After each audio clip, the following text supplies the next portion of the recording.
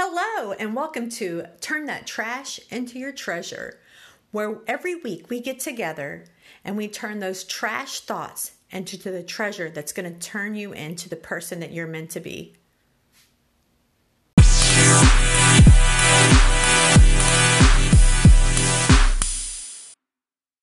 Hello, how's everybody doing today? Today we have Sherry with us. Sherry, can you tell us a little bit about yourself? Hi, I'm a writer and I'm a blogger and an advice columnist. And, right now I'm in a fairly good space, but I certainly went through a ton of doo-doo and basically ran away from home to find myself. Okay, that sounds interesting. What happened to make you run away from home? Well, I went through a 10-year period of just one thing after another. So my father passed away from a very painful kind of cancer. My mother, who was living in Florida, was living in her car because she thought her house had been bombed. And I was flying back and forth, negotiating and fighting with lawyers and doctors and neighbors to ensure she was safe. And dealing with two countries is incredibly difficult. Plus, she was, she had a number of properties, so I was looking after her properties. And then because my father had passed away, my son couldn't cope with it, and he became an addict. And for a good 7 years, we were vigilant about his behavior and dealing with the police knocking on our door. And his behavior was volatile and dangerous sometimes, and we didn't know if he was going to be in jail or what was going to happen to this child. And then I got cancer and spent 2 years going through chemo and radiation and reconstruction. And then I got cancer again. And yep. And then I lost the sight of my right eye. And at the end of it all, I was so overwhelmed and so depleted. I didn't know if I was coming or going. And my response is always very logical. I can handle a lot until I can't anymore. And my emotions never come into play until later, until I'm falling apart. So I needed to go away to regroup. And when you say you needed to go away to regroup, what exactly did that mean? So basically, I took off. I went to Belize for 3 months, and I was writing a book. So I had kind of planned to go, but didn't really plan on going. But circumstances at the end of 8 years, it was like, okay, now I'm going to go. And I'm just doing it. And I did. And I left everybody behind. And I went and I wrote my book, Dear the Woo Woo Girl. And at the same time, I had to regroup and find a way to regroup. That's totally understandable. That is an incredible amount of things happening all at once. Mm-hmm. I have to back up a little bit in your story, but you said that your mom thought her house was bombed. Where was she from? Yes. So my mom was from Toronto, and she had moved to Key West, actually, in the early 80s. And had bought a business there and had, created a life for herself there. And she had always been a little paranoid, but certainly never to that degree. And she was experiencing early onset of dementia. But It was manifesting itself in paranoia in the beginning. And at one point, she was quite convinced her neighbors were killing ducks beside her. And the fumes and chemicals from, what they were using to kill the ducks, they were putting through the ventilation system, and they were going to kill her. And I mean, she had all kinds of stories. She was a danger Oh, wow. herself. She was waving a gun around, and I was just one crazy story after another. She was a danger. My mom was a danger to herself and to other people. You know, I'm not a big believer in guns, and she had a gun, and I remember going to visit her, and I jumped on her bed, and she said, don't jump on the bed." And I said, "Why?" And she reached under her pillow and pulled out a gun, and it was loaded. And I said, Oh, man. "What on earth are you doing with this?" I don't even think she knew how to use one. And she said, no, and she was pretty convinced that people were after her. And in fact, she had a restraining order on her because she had gone into a neighbor's backyard and was waving it around and, saying crazy things like their daughter was going to die and they had killed their daughter. And it was just crazy talk. How did it affect you when that was going on? Did you deal with your father dying and then your mom, this going on with your mom? Did you deal with that in the time, or did you just push it down? No. So that was part of my problem, was that, I'm a hyper manager kind of person. And, I could put all my ducks in order and try and, sort of manage everybody's life, but I didn't give myself time to grieve. And there were a lot of things to grieve. I was grieving the loss of my father. I was grieving the loss of my mother, of who I knew of. And I was grieving the loss of my son. I was grieving the loss of breasts. And I was grieving the loss of the sight of my right eye. There were a lot of griefs there, and I didn't acknowledge it as a grief. So you just kind of pushed it down and, okay, I can't feel this, so I'm just going to keep myself busy and not think about this. Yeah. Yeah. And I mean, there were a lot of things to do. I had a lot on my plate, and I don't think I could have, well, in hindsight, I could have certainly pulled back, but I didn't know how. Okay. So when you decided, okay, I'm going to go to Belize and I'm just going to did you know that you were going to go for 3 months, or were you thinking to yourself, I'm just going to go as long as it takes? So I had just I had been to Belize once before, and it was a country that kind of grabbed me, and it's kind of spoke to me on a spiritual level. And I thought, okay, if I was ever going to go anywhere, it would be here, just to soothe my soul. And I thought, okay, I'm just doing this. I'm just going. And I made up the length of time, just because it sounded like a good length of time. I really had, I just made it up. I had no rhyme or reason. 1 month wouldn't have been long enough. And the other thing was, and here's the odd thing that I did, is that I was going to raise money for a woman and build her a house. So not only was I going away to sort of regroup, I decided I was going to go do this for this woman. And, while it was a good deed, I didn't have to do that.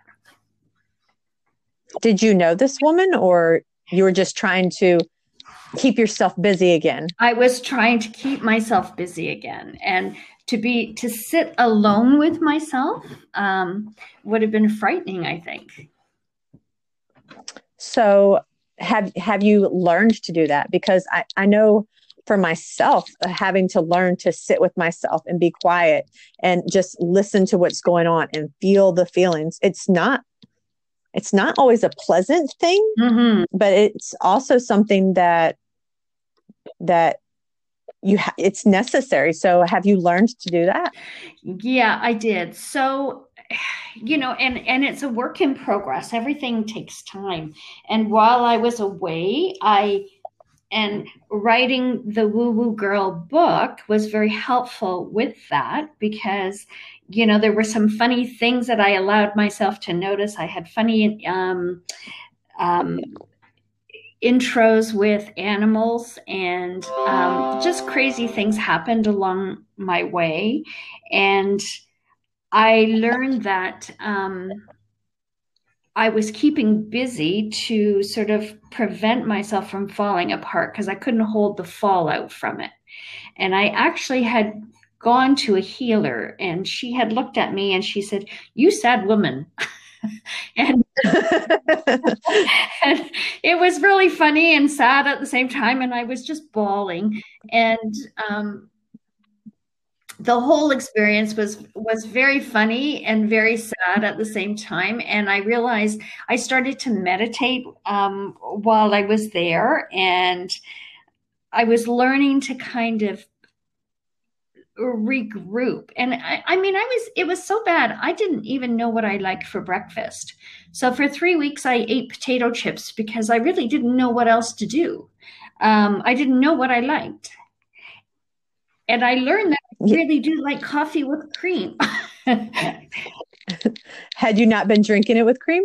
Well, cream was hard to find in Belize. Okay. And I realized that, you know what, I really want it. And I made it my mission to find cream. And it was a lot of little things that I realized that were important to me. And typically I fluff things off. And it's still a process, but my saving grace is that I'm always aware. I sort of have this thing where I'm going through stuff, and I kind of know I'm going through stuff, and I kind of understand that, okay, the fallout's going to be bad. And I sort of put things in place to protect myself. What do you mean you put things in place to protect yourself? Well, I think when I went to Belize, I took on this house build because I knew if I was left to my own devices completely alone, besides writing the book, I would fall apart, and I couldn't afford to fall apart. Okay. I needed to have a trickle effect. And that's understandable. You went so long without feeling your feelings. If you felt them all at once, it probably would feel like you were having like a breakdown Absolutely. or something to have all of that come in at once.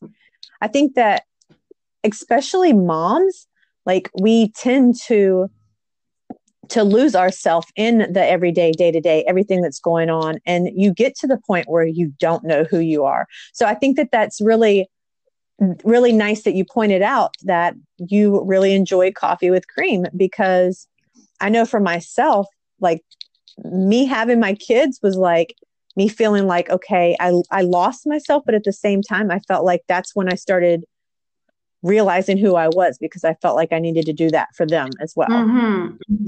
So I think that that's really important, and it is a journey to find out who you are and to find the things that you do like to do. Yeah, it's interesting because I think there's a very superficial thing that we do. We go along, we pay attention to all the outward signs. And you may do yoga and think that you're connected, but today's yoga, in my experience, is more of an exercise than it is sort of a spiritual exercise. I would agree with that. Yeah. And we're more busy, more interested in looking good than feeling good. And and all those outward trappings of decorating your home and doing all that, and you have your kids, and we're busy, and we want to do it right. We're very, very, I think we're hyper vigilant about doing things right. And we forget that life is messy, and it's okay to be messy. It's okay to have a breakdown. And I learned that the little things were the most important things, like that cream in my coffee, because that was very important to me. And to this day, even though, I've sort of come out the other end and I'm doing really well, that cream in my coffee is what I hang on to every morning.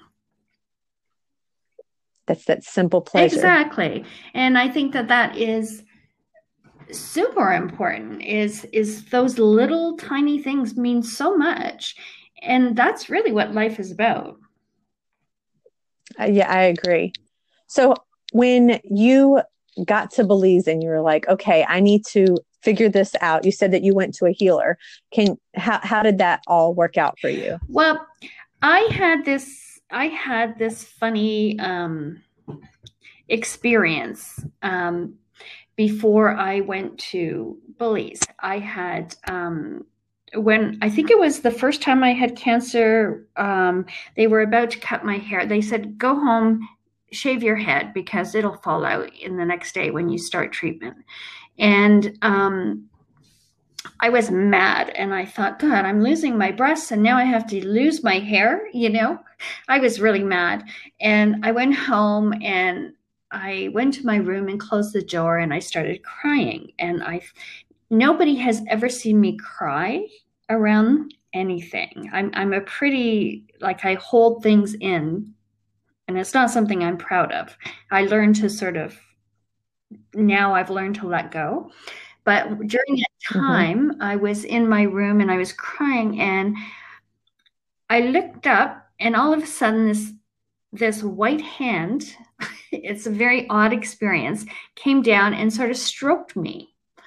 And I thought, that's weird. And all of a sudden I sat up and thought, oh, I'm fine. And that was kind of the crux of why I was going to Belize and check out healers. Because did you think that it was a healer, or I had some kind of spiritual thing happen and I couldn't put it into context. I had no place for it. And I thought, okay, this is interesting. So I kind of went on this crazy journey, and it was fun, and it was silly, and it was profound, and it was a lot of things. And many of them, a couple of them in particular, quelled fear quite well, and were quite profound experiences. And others not so much, but there were some people with true gifts. Mm-hmm. That's interesting. So were they shaman? A couple were shaman. A couple were shaman. One woman was the woman who said to me, "Oh, you sap lady." She was very funny. She was a herbalist, and she had a full ritual of giving you herbs and what you did with them and how many times you had to turn around, and it was a very elaborate process. And her herbs kind of elevated me a little bit, and they worked in terms of making me less sad, so I was grateful for that. That's awesome. So in terms of like feeling your feelings and going through that, do you feel like you did that through your spiritual healers, or do you feel like you actually took the time to kind of feel those feelings and kind of go through that process too? Yeah, I would say it was a combination of both.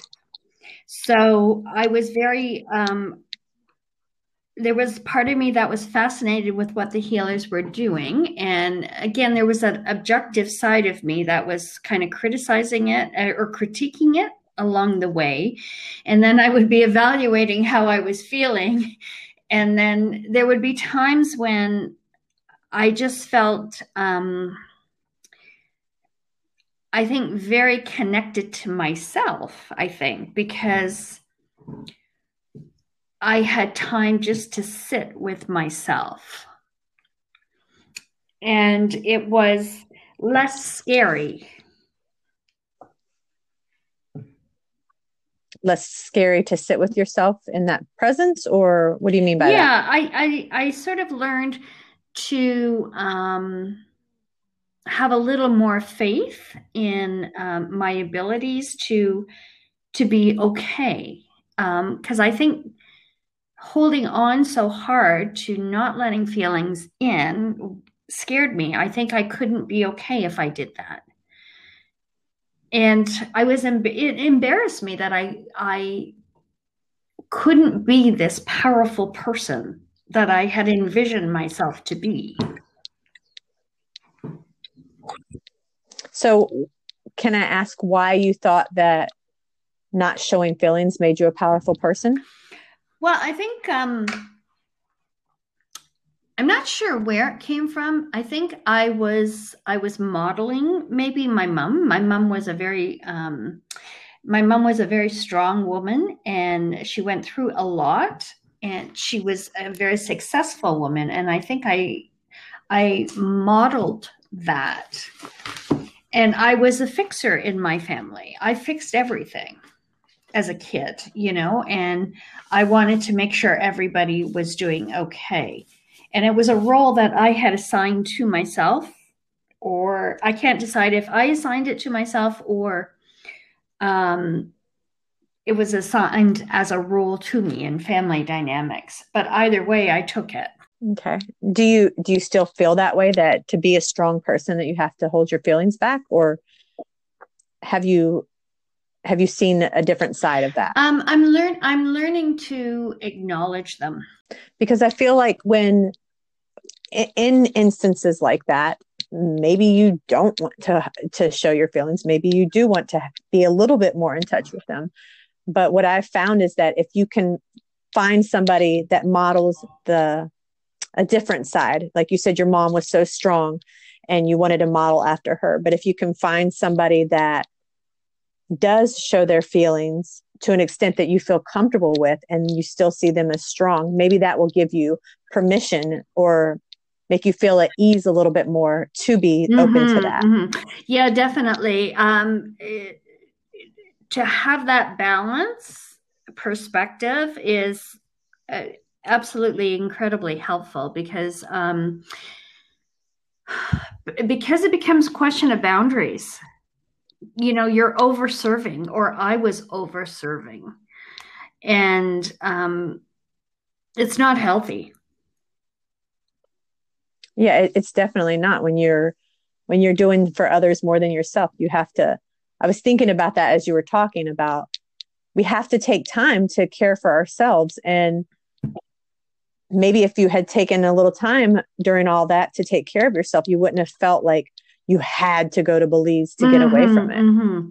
Yeah, definitely. I think for me, to take care of myself meant I would go out with friends and party. That was my idea of taking care of myself. Sometimes I would just lock myself in a room and read a book. That was another way I took care of myself. But I really didn't sort of sit with myself and, have an internal dialogue or journal or any of those things. And it would save me a lot of torment if I had. Do you do that now? Do you sit with yourself? Do you take time out each week, or like just whenever you feel like you need to do it? Or how does that work for you now? Or what does that look like for you now? So on a daily basis, I meditate. I make sure I do it either first thing in the morning or before I go to bed. And I have this funny little conversation with myself every day. And one is about being grateful. And again, it's kind of an overused, it's sort of an overused approach, but it's very effective. And if you can, and I have a dialogue with myself. And if I feel any anxiety coming up first thing in the morning, I look at it as opposed to ignoring it. Typically, I would ignore it and go do 50 things. Mm-hmm. And now I'll stop and kind of evaluate it and sort of figure out, okay, where's the trigger coming from? That's awesome that you're able to do that and be more aware. Mm-hmm. It's helped immensely. Oh, I take time for myself too, because for a long time I was the exact same way. I wanted to do everything and keep myself so busy. And to sit with yourself in silence and not do anything. And I actually have a conversation with myself too. Sometimes I speak out loud because that's what I feel like I have to do at that time. And I'll just ask myself, like, how are you feeling? What are you proud of yourself for? What's something that happened that you're upset about? And to kind of like go through and talk with myself and see where that is. So to see your perspective of having that meditation time and being aware of, is there anxiety inside of me? Where is it coming from? That's really powerful to be able to do that. Yeah, I certainly, in hindsight, I guess things are always better, but I certainly learned a lot. I also learned to stand up for myself. And, I was able to say, okay, enough. I don't have to do all this, I actually have brothers who could have helped, and they didn't really step up to the plate because I didn't allow them to. But then when I took off, it's like, okay, your turn. And, and the funny thing I did learn was that, you know what, they were fine. They're quite capable. And it was kind of I'm actually writing a little running away. It's an ebook, and it's how to run away to find you. And one of the things I talk about in there is it's humbling when you walk. One of the reasons we don't walk away is because we think that the world will fall apart without us. And the humbling experiences taught me that everybody steps up to the plate. And while the circumstances are still messy, it's fine. That's so true. If you're not there to do it, somebody else is going to have to. And you know what? They may not do it my way. And, in many ways, it was better. They did a better job because it was less intense and not filled with anger, I think. Do you think that you had anger and resentment because you had all these things going on? Yeah, I was really mad. I was mad that I didn't have a chance to breathe. I was mad I didn't have a chance to grieve. I was mad that I had cancer. I was mad. I was just mad. Which is understandable. Yeah. It was my go-to response. But really it was fear. It's funny how that works, huh? We have these anger usually comes from some sort of fear. And a lot of times we don't know that. And we see other people get angry and we just think, oh, they're so mean or they're so mad all the time. And we don't realize that their actions are based in some kind of fear. Yeah, definitely. And, it took me a while to come to that. I was afraid of cancer, but I wasn't afraid of cancer. I didn't think I was going to die. I thought I was going to be mutilated.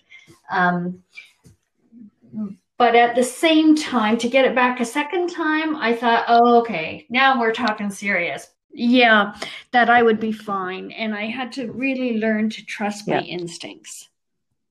That's really powerful.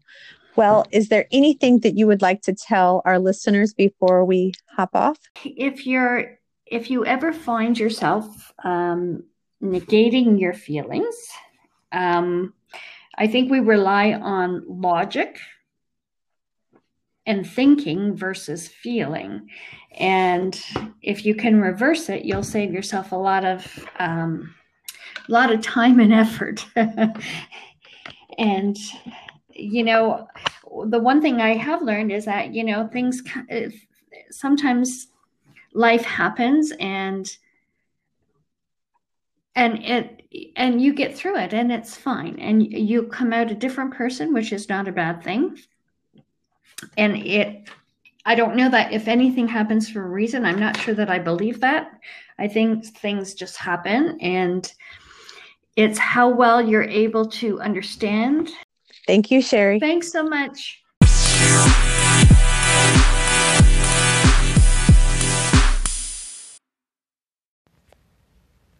Thank you for tuning in today. If you loved this episode of Turning Your Trash into Treasure, head over to Anchor, Spotify, or Google Podcasts to subscribe, rate, and leave a review. Thank you for listening and your reviews. Until next time.